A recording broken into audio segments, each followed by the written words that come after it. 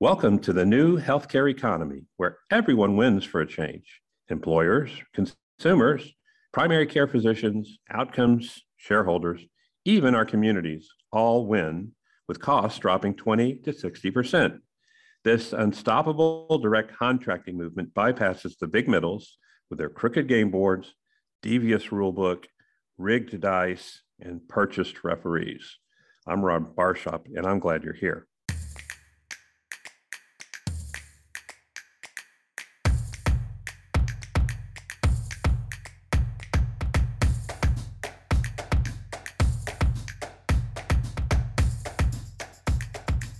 Let's make the case for independent physicians today. Every state is a monopoly or duopoly for insurance carriers, and nearly every metro, over 85%, it's the same for big systems or big hospitals. So big's lifeblood is volume, and monopoly is the best way to get there. For all the verbosity on value-based care, it's under 5% of the pie.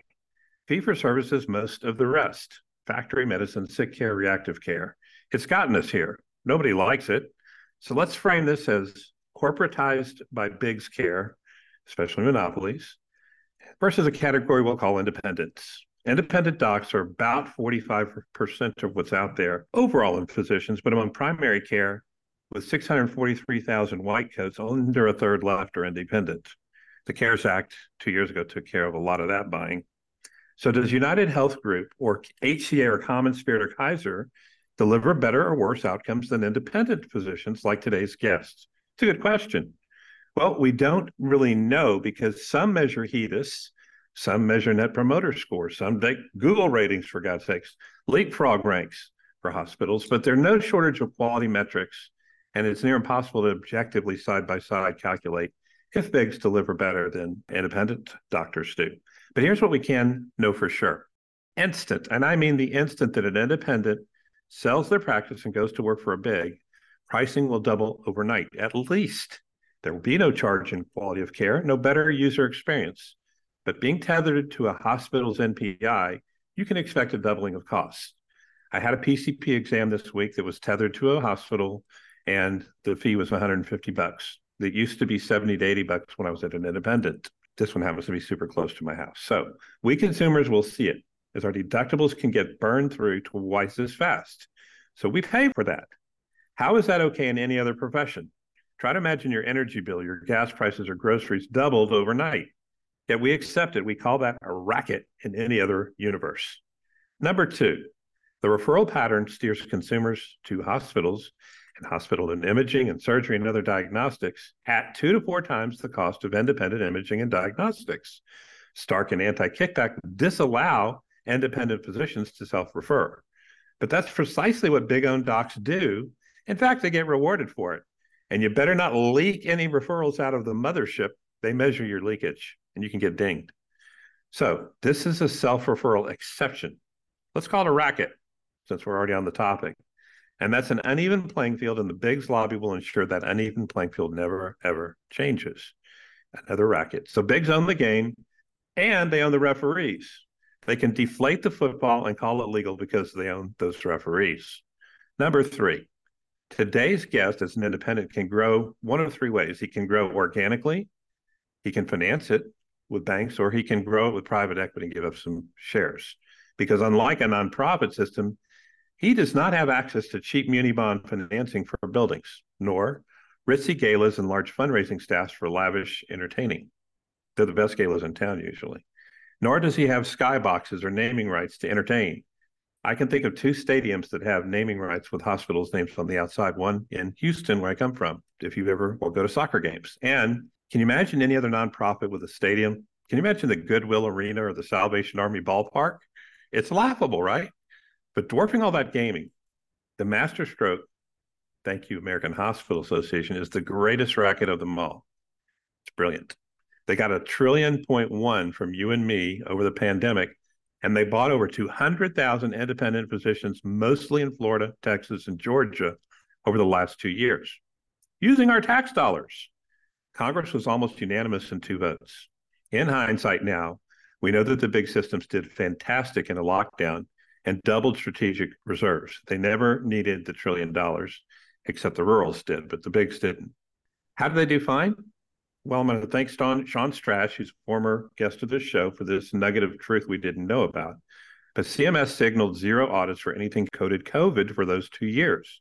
So flu coding dropped to zero. Flu reimbursement is bread and butter for bigs and the rest of primary care for 4 months of the year, yet it dropped to zero. But if the IRS told you and me, hey, well, you know what, we're not going to do any audits this year on your taxes, what would America do, even the honest guys and gals? You'd be stupid to pay taxes. So fraud is to be expected. San Francisco downtown has seen half its retailers leave because the popo won't arrest the shoplifters as long as they grab under $950. So why not shoplift? And what store has any incentive to stay open?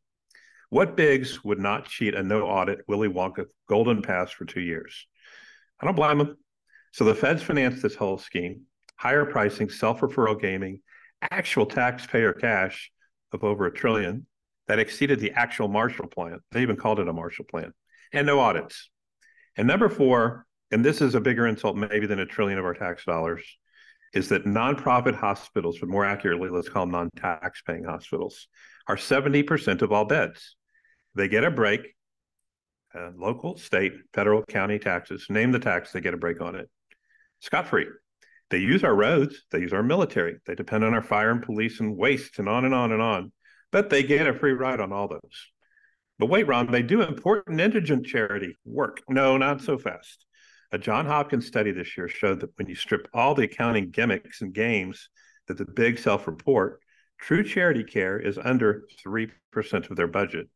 For-profits like Tenet and HCA actually give 1% higher than the nonprofits do when you strip all the games out. Ain't that a pile of stinking mothballs? Well, so hospitals are going to be a top 2 employer in all but a few states. Walmart and them switch lots 50 times, so you don't know who's going to be first, but they're always in the top 2. That's a lot of stroke to be a top employer in a state. And they're going to be the biggest local advertisers. Ask any investigative TV or news reporter, they're untouchable. The bottom line is independents do pay taxes. Seems the fairness is all we hear about these days, this modern era. But how about fairness to the cornerstone, primary care? How about fairness to the backbone, primary care physicians? How about fairness to the centerpiece of all healthcare? Primary care generates over half of all visits in America. As the feds cut pay for decades now on all the docs, I want to paraphrase and end this rant with my favorite economist, Uwe Reinhardt. And he says it seems odd to cut pay of under 8% of the cost of healthcare and demoralize the very doctors who deliver it. I'm excited today to introduce you to Andy Thompson, who serves as the COO of the Pediatric Associates, the nation's largest independent pediatric medical group, which has expanded following investments from private equity firms. And Andy joined in November of 2022 to lead the scaling of the firm, and they currently employ over 1,000 PDs and advanced practice providers in nearly 300 locations across 7 states. Andy, before that, was president of the East region for VillageMD. You'll remember Clive Fields was a guest, and where he led the design, structure, and performance of the developing employed medical group during the time when 600% growth in providers was going on. And he had to design around continuously improving operational performance with this giant hockey stick across 13 existing developing new markets. And before VillageMD, he was Assistant Medical Group COO for a 2,700 provider integrated group. Welcome, Andy, to the show. Thanks, Ron. I'm excited to be with you today. And we're excited to have you. Do you have any comments before we get going? No, I really appreciated your intro. And as you've mentioned in my background, I feel like someone who's lived all sides, specifically in the physician space, but having made that transition from large health system focused, not for profit, not for tax, if you will, to the independent, originally VC backed with VillageMD, then private equity backed with Pediatric Associates. And I can tell you, making that transition has been incredibly eye-opening. Tell me how. Well, look, I spent nearly 20 years, the first 20 years of my career in not-for-profit healthcare because I wanted to be part of a mission. To me, I feel all of us have an obligation to improve healthcare and recognize the fact that it's broken. Frankly, Ron, I'm a little bit of a true believer when it comes to that. And so that's where I went, right, from college on through. But it took me longer than it probably should have to become a little disillusioned with really what the motivations happen to be. and recognizing, especially always having been on the physician practice side in these large health systems, that it's all about the care and feeding of the revenue source, which is, of course, the facilities themselves. I feel that most of the health systems are attempting to commoditize the physicians and providers. And when you look at the numbers, to your point, where the care actually exists for our communities isn't in the facilities themselves, it's in the clinics. And so having decided to make that jump and actually help drive true innovation and true change, and challenge a new model and become part of something different. And it's been, the thing that has surprised me most, probably having made that transition, is with everybody I work with, whether it was at VillageMD or with Pediatric Associates, there's no less of a mission focus than I ever experienced with the non-for-profits. And in fact, in many ways, there's a stronger focus on mission because there's a stronger focus on rapid movement, innovation, and improvement at a pace and agility that just wasn't possible with the big health systems.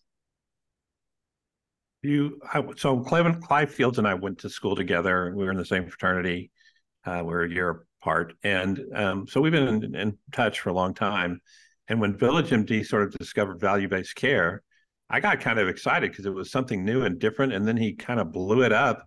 And then, of course, this deal with Walgreens with over $5 billion invested has turned into a real expansion opportunity for VillageMD. What is that like, riding the roller coaster up that fast in a company where you're hiring that many doctors all across the country? Wild. But one of the greatest professional experiences I've ever had. And I can say that Clive Fields is one of my favorite people in this world. I have a lot of respect for him and what he's done and continues to do. I think having that chance to really build something from the ground up, but at a pace that it just can't be contemplated in the not-for-profit realm, and frankly, at a pace that even in the for-profit fast growth outpace more. It's an incredible challenge, but it also gives you such a good appreciation for those that do it well and what it takes to do it well at scale. Because being able to see and help drive through that comparison between mature practices, such as Clive's practice with Village Family Practice, which has been, a leader in value-based care for before value-based care was a popular term. On up to opening a new site on average every 3 days, co-located in a Walgreens, where we're bringing in new providers, new staff, forming a team, creating that mindset with the focus on value right from the get-go, and frankly, trying to orient the patients whom we're trying to recruit into those practices to help them understand how that's a differentiated model, and learning that it's widely variable, one state to the next, one city to the next, what that focus is, what that interest and engagement is, whether it's from the payers, the patients, or even the medical community. And that said, I didn't get a lot of sleep. I lost the rest of my hair, which there wasn't really a lot holding on. So I'm glad this is a podcast, not a video. And it was absolutely phenomenal. So Andy, I've been watching the one ads, tons of ads for NPs and MDs, DOs, but none I've seen for PAs. So the Village model appears to be, if you're going to use a nurse, you're going to use a nurse practitioner. If you're going to use a mid-level, not PA, but I've been in a couple of clinics. I live a block from one of them. They're pretty tight. Walgreens has to give up some space and quit selling some shelf stuff, but they get a clinic in response. But it's a kind of a tight, it doesn't, like a Walmart health clinic feels like you could play racquetball or bowl in it. These clinics are efficient. I describe it politely. Yeah, absolutely. And that's the point. I think, part of it, for what it's worth, is we actually employ quite a few physician assistants. I think a lot of times the term advanced practice provider becomes synonymous with nurse practitioner, and just on pure volume, especially in the primary care space, that's still very much, the circumstance. But as far as the Village clinics, that was actually one of the focus areas, is that you shouldn't need a large space, because if you have a large waiting room, what does that tell you about what the experience is for your patient? If you're giving up 30% of your real estate that you have, no matter the size of the practice, to have people sitting around staring at a wall, waiting to see a provider who's running late, you're designing for the wrong thing. And so that the area that Village really focused on is, let's concentrate on what matters most and how we can make that a positive experience in doing so. And so the point was it should be a small waiting room because we really don't want patients to have to be there for any duration of time. And after that, you can then get the patient roomed relatively quickly. Though it was actually a very smart design. We got a lot of compliments from the exam room design from our patients and with them and their families in mind and accessibility. But it's also nothing wasted. And what I'd say is having worked in hundreds of clinics over the years and anywhere from massive, 6-story medical office buildings to trailers in Missouri. I think there's so much that gets lost with the focus on efficiency. And again, compared to the health systems we're on, where do you want the money being spent? On the people providing the care or marble floors? Okay, well, those are very good points you just made. I want to get into some of the metrics for what you're doing now and what you did before with Village. Sure. I'm not asking you to dish, but I do want to know. We ask these questions pretty much of everybody. And what are the quality metrics that you look at when you're running pediatric associates? And what are the quality metrics you're looking at for outcomes, particular patient outcomes for Village Medical? Yeah.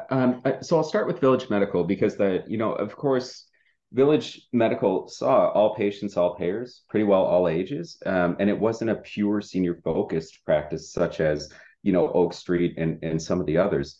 But the measures were similar. Certainly fetus for both because it's a widely accepted measure for which there's a lot of good comparative data, as well as the fact that quite honestly, that's part of how we earn, right, from a performance measurement standpoint.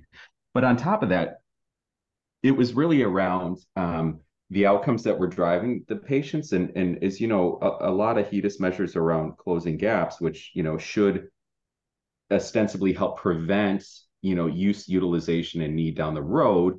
But where we really also focused was things like ED utilization per 1,000 patients, admission rates per 1,000 patients.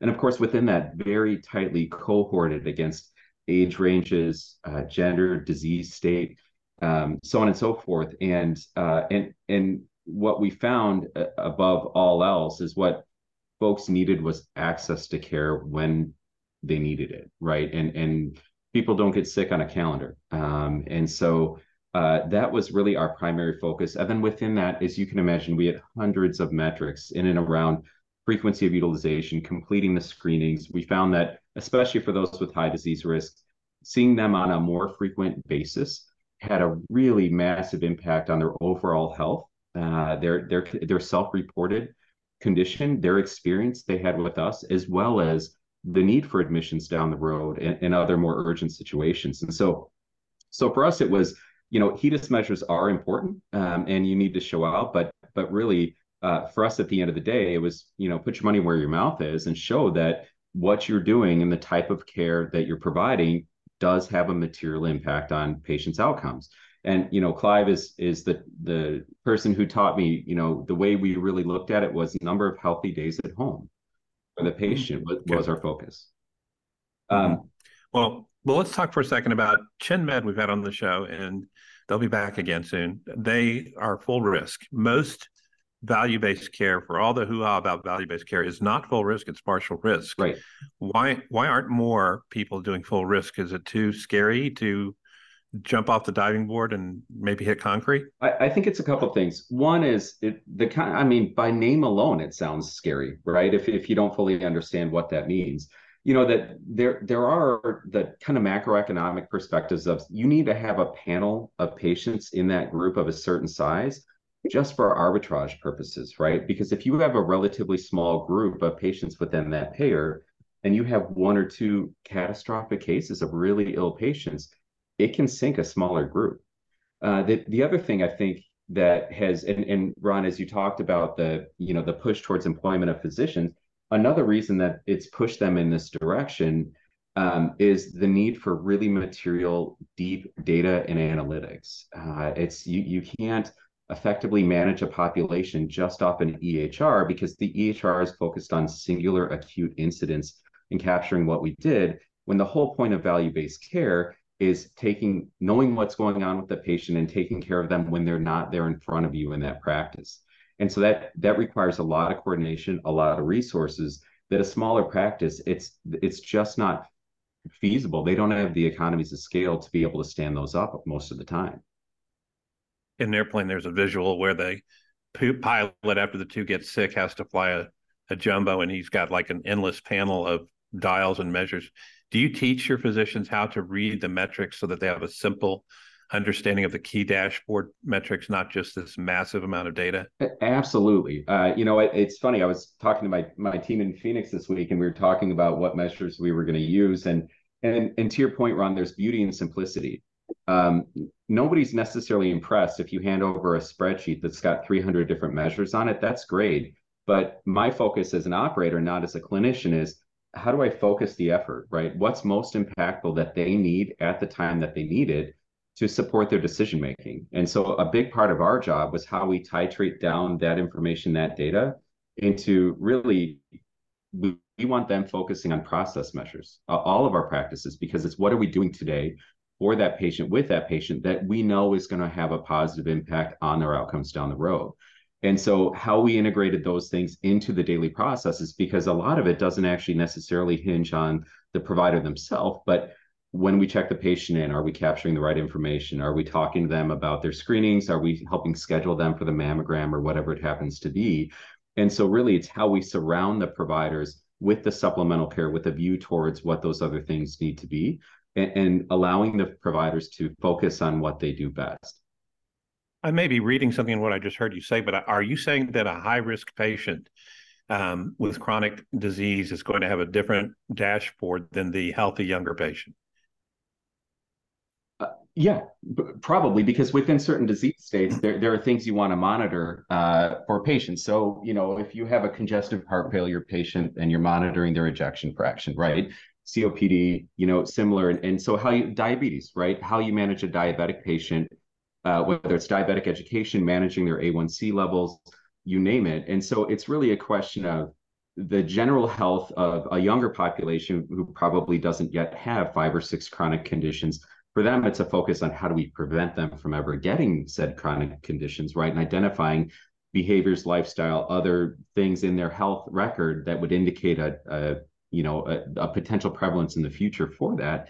And so it's a prevention focus. And really for those that already have the disease, what we're trying to do is avoid exacerbation or worsening of it.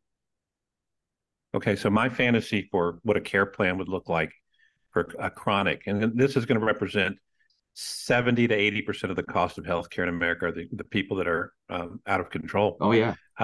Especially if they're, not aware they're out of control. But I would say in a perfect world, they've got the data exhaustive, a scale, a wristwatch, or a ring. That data exhaust is being fed into your care team at Village or at PD. You're getting, well, of course, PD is going to be different, but you're getting a constant flow of data. If somebody is on track and on top of, then their numbers are all looking right and they're in the green light, they don't get a call. But if they're in the yellow or red and they're not reporting, or they're not doing the right movements, sleep, exercise, nutrition, you get a red light, and the care team engages them at some level. It could be, digital, or it could be a real person. But like you and I are the quarterback of our own health, and we're not in a clinic 99.9% of the time. That's right. It would be impossible to get me healthy if I'm not really super actively in the quarterback seat, as opposed to relying on clinic visits. That's right. So what do you see as the perfect world if you could design your current PD associates, if you could design a perfect world for the sicker patients that need a lot of attention? What does that world look like? To your point, it's how do we support their health and monitor their health so that we can intercede before it becomes too late, right? And a really acute issue, in a way that the hard part at the same time is respecting our patients' privacy, right? And making sure that they're and to your point, Ron, at the end of the day, this is about motivation of the patient or the parent, oftentimes for pediatrics, to be aligned with what our providers and clinicians identify as the things that are most important for them. And so it's a combination of, you have to gain that alignment and, frankly, that trust first, that that's the case. And that's through education and time spent. But beyond that, helping them understand what are the things they should be on the lookout for. And by all means, using wearables, other devices. We use connected scales when we're at Village for monitoring. a number of our different patient populations, and certainly these days the diabetic monitors are getting better. Heck, my 84-year-old mom, we bought her an iWatch so that because it detects a fall, right, and can call 911. So you're exactly right, and so it's going to be crossing that chasm. But at the same time, as we all know, there's a pretty deep mistrust of tech when it comes to respect for privacy, and there's nothing more private and more sensitive for folks than their individual care, their health, their bodies. And so that's getting to that level of trust and that right balance, I think, is going to be the big challenge. Well, it's so funny what we call it, Andy. We call it patient monitoring. You also monitor prisoners with ankle bracelets. But if we call it patient engagement, now they're part of a team with the care team.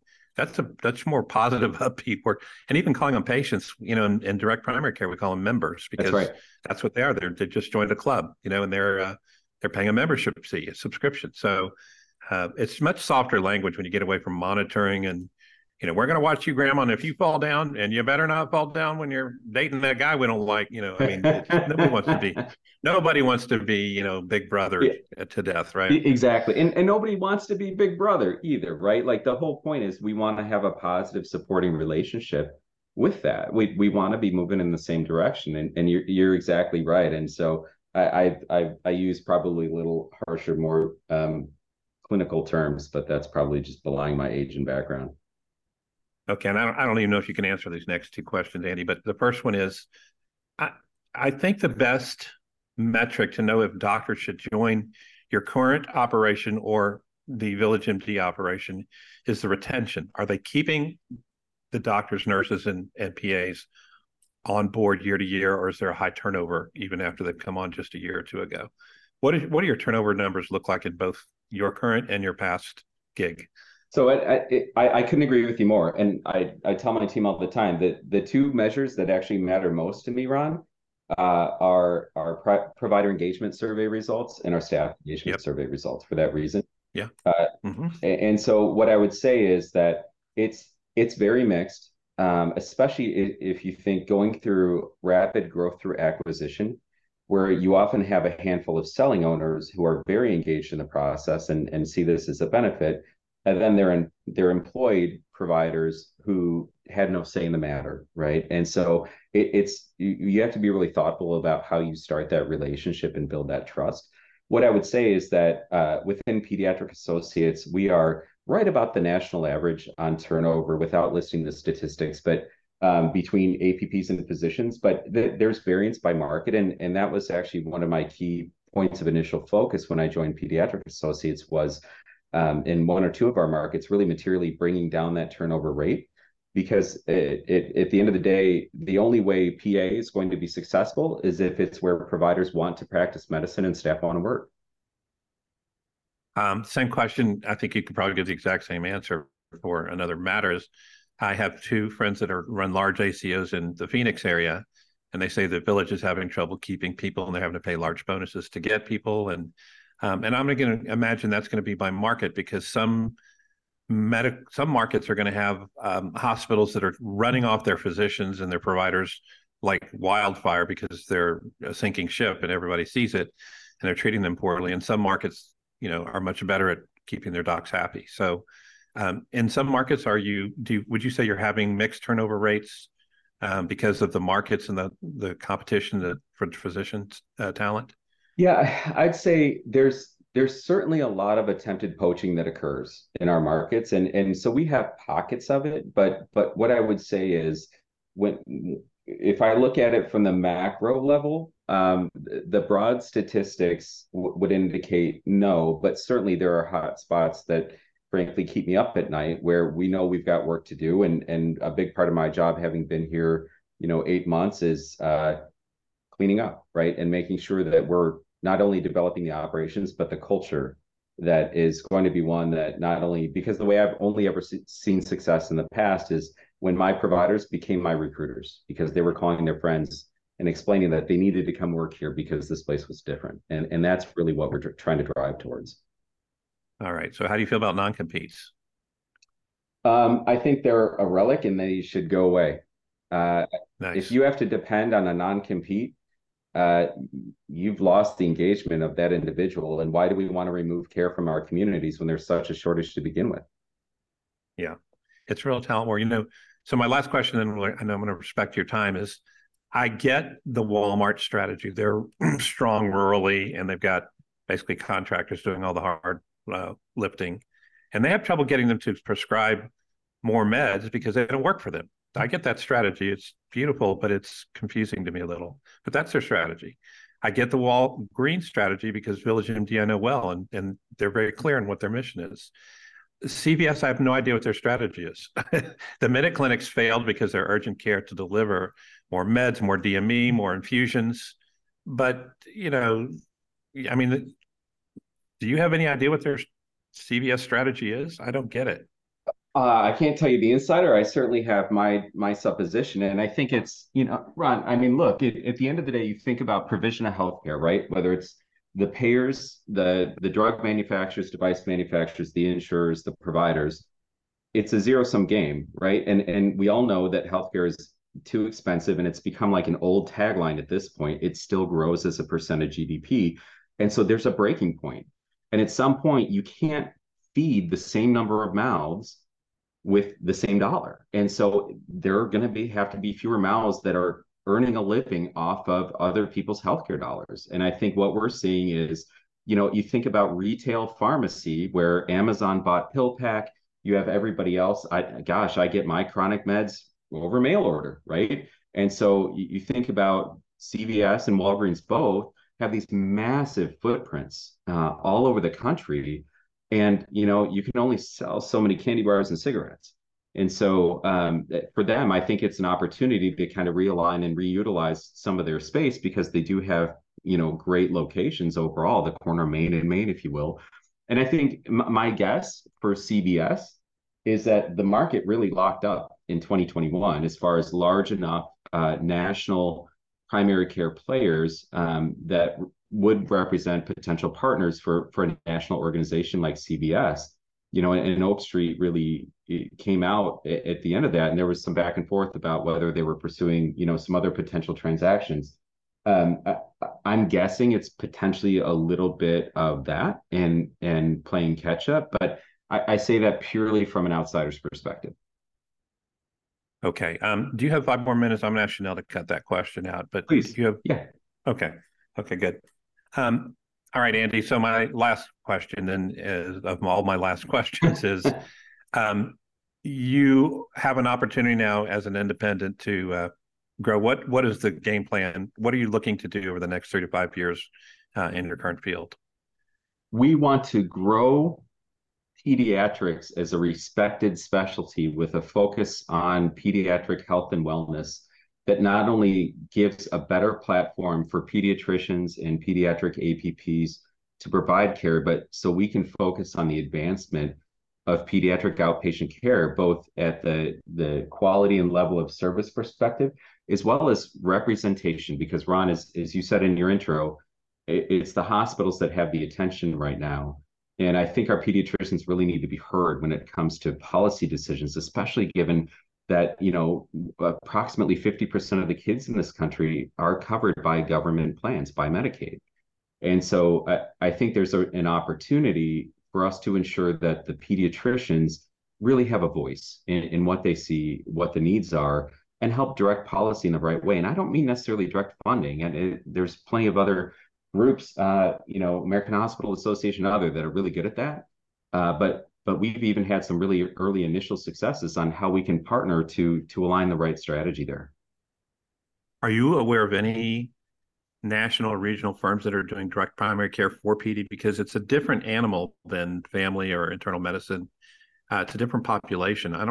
Do you see that as maybe a future for y'all, or at least a sliver for y'all? Yeah, it's a great question. I think given the fact that our mission is all patients, all kids, and so certainly we have a real focus on creating access for Medicaid patients and for whom these are folks you wouldn't expect to be able to pay, a supplemental expense for the high touch. But part of Ron, so I would probably be surprised in the nearer term if that were there. But I think at the same time, we're looking for opportunities. Is there something we can get? We can't get full direct primary care without the true model, but can we get closer to it? And some of the great tenets that it provides for all of our patients by leveraging our size, leveraging tech and efficiency to free up our providers to have that higher touch, higher connectivity. Well, I'll give you a little insider intelligence, and then we'll thank you for your time. We've had, I think, the CEOs or CMOs of most of the major players in DPC nationally. Some are regional, but several are national for sure. There's 25 million members enrolled in DPC across the country, not a few 100,000 like you'll see on DPC Frontier. There's also 8 million of those that are getting it free, meaning the employer's got a one-to-one ROI and they're passing that on to their employees. Good. DEI officers love it because it's all races, creeds, colors, income levels are all getting it for free. So it's a beautiful, Bernie Sanders dream. Yeah. And the other good thing about it is labor unions like it. I mean, we've got threatening labor strikes in postage and airlines, a couple of big airlines. We also have the writer strike and the actor strike. I'm not sure those would be going on if they all had free health care. So it's a possibility that's unbelievable. 8 million is nothing happening like that anywhere in any country. So that's really kind of a good news story that nobody's talking about. I agree. I think DPC absolutely doesn't get the attention that it deserves. And certainly, and Ron, I'd even love to talk to you offline about, any perspectives from your view on that with a pediatric focus. I will. Yeah. That'll take a 2-minute conversation. I got a real strong opinion on that. Good. Yeah. Well, Andy, how do people find you if they want to reach out and learn more? My LinkedIn, Andrew Thompson. Otherwise, my personal email address is thom1033@gmail.com. Or my work email address is andrew.thompson@pediatricassociates.com, which may just be the longest email address ever created. Okay. Well, there you go. And if you could fly a banner overhead with one message for America, what would that say? Let's do more and better to take care of our kids, because it's going to have positive downstream effects on every corner of our country in our future. Nice. Okay. Thank you, Andy. Thanks so much, Ron. Thank you for listening. You want to shake things up? There's 2 things you can do for us. 1, go to primarycarecures.com for show notes and links to our guests. And number 2, help us spotlight what's working in primary care by listening on iTunes or wherever you get your podcasts and subscribing, and leave us a review. It helps our megaphone more than you know. Until next episode.